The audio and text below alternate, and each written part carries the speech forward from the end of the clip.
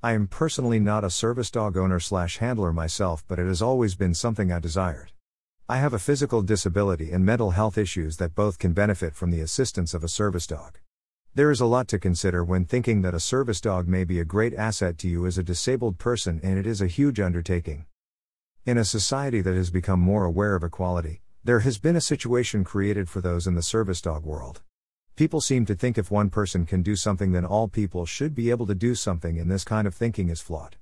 What something looks like on the surface is just that, a surface view on a situation. There is much more going on underneath and not always visible at first glance. I am a wheelchair user. I need it to get around. Without it, I'm stuck at home and in bed. Would it be logical for everyone, for the sake of being equal, to be in a wheelchair? Likely many of you are seeing clearly that the answer is no. So, why does it make sense when it comes to a service dog that serves a similar function to my wheelchair for someone? There are many variations of service dogs and work. There are generally three known categories: emotional support animal, therapy dog, service dog. While they may all seem like the same thing, they are not. An emotional support animal is any animal that offers comfort to its owner. It's not solely a dog, it can be any animal. If someone with depression has a pet that allows them to get out of bed in the morning because the pet relies on them, it serves a function in that person's life that benefits their health and well-being. It's in no way trained differently from a normal pet, and often its presence is enough for a person to function on a daily basis. A therapy dog is one that would be seen in a nursing home or hospital, schools, or other public places. Therapy dogs have to pass the same initial testing as a service dog would, but don't have to serve a function in the handler's life. They require the same public access training that a service dog does and are vested like a service dog. They have to be trained to know not to jump up on patients or students unless invited to do so, and how to ignore the distraction of busy environments. Some functions of a therapy dog may include sitting with a child, learning to read as a listener that will not judge the child when they mess up, in turn, building confidence in the skills a child has in reading. Therapy dogs in a nursing home or hospital setting sometimes will just do visits and play with patients. Everyone can agree that it's nice to get a break from treatments and therapies to relax and play. They also can play another more important role in these settings, where the very interaction with the dog can become a physical activity or engaging the patient in some way that will support the healing process. What may look like playing fetch in the hallway at a hospital may be a stroke victim or accident victim learning to regain mobility in the hands or arms again. In the same way, for kids or young adults with disabilities that affect the same type of mobility issues of the hands and or arms, a therapy dog can help in keeping the same level of function or improving it. A service dog assists the handler with navigating the world around them safely.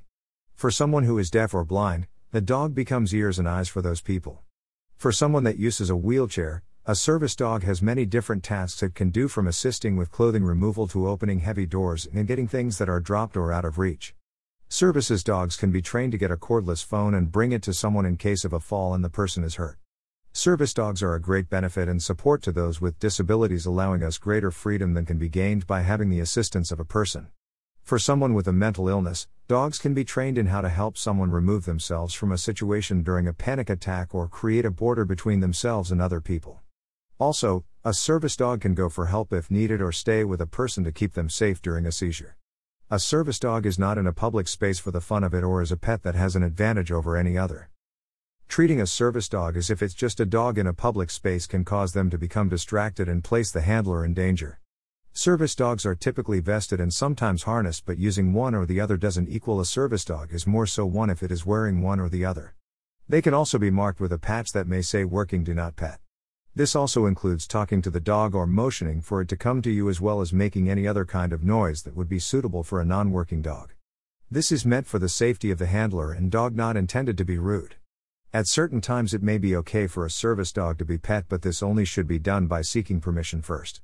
If the request is denied, again, it's not rude. A handler knows their dog best and how this may affect them. A service dog is meant to be assisting the handler with some aspect of daily life and to function in the world the same way as anyone else does and can. They are all just people like anyone else who have things that they are trying to get done the same as anyone else. It's time to get rid of the idea that if one person should be allowed to do something, all people should be given the same just because, without a valid reason. While equality does and could work in certain cases and is everyone right, not one person is the same as anyone else, no matter what the situation is. Assuming that someone is misusing a service dog because the reason may not be obvious is wrong and hurtful. People who do choose to use a dog as a service dog when it is not needed does happen, and awareness to that fact is important, but not to the point where it begins to create hurt and hate to innocent people. Equality is being equal to everyone else regardless of difference, not only if they fall under certain criteria or ideas created by society.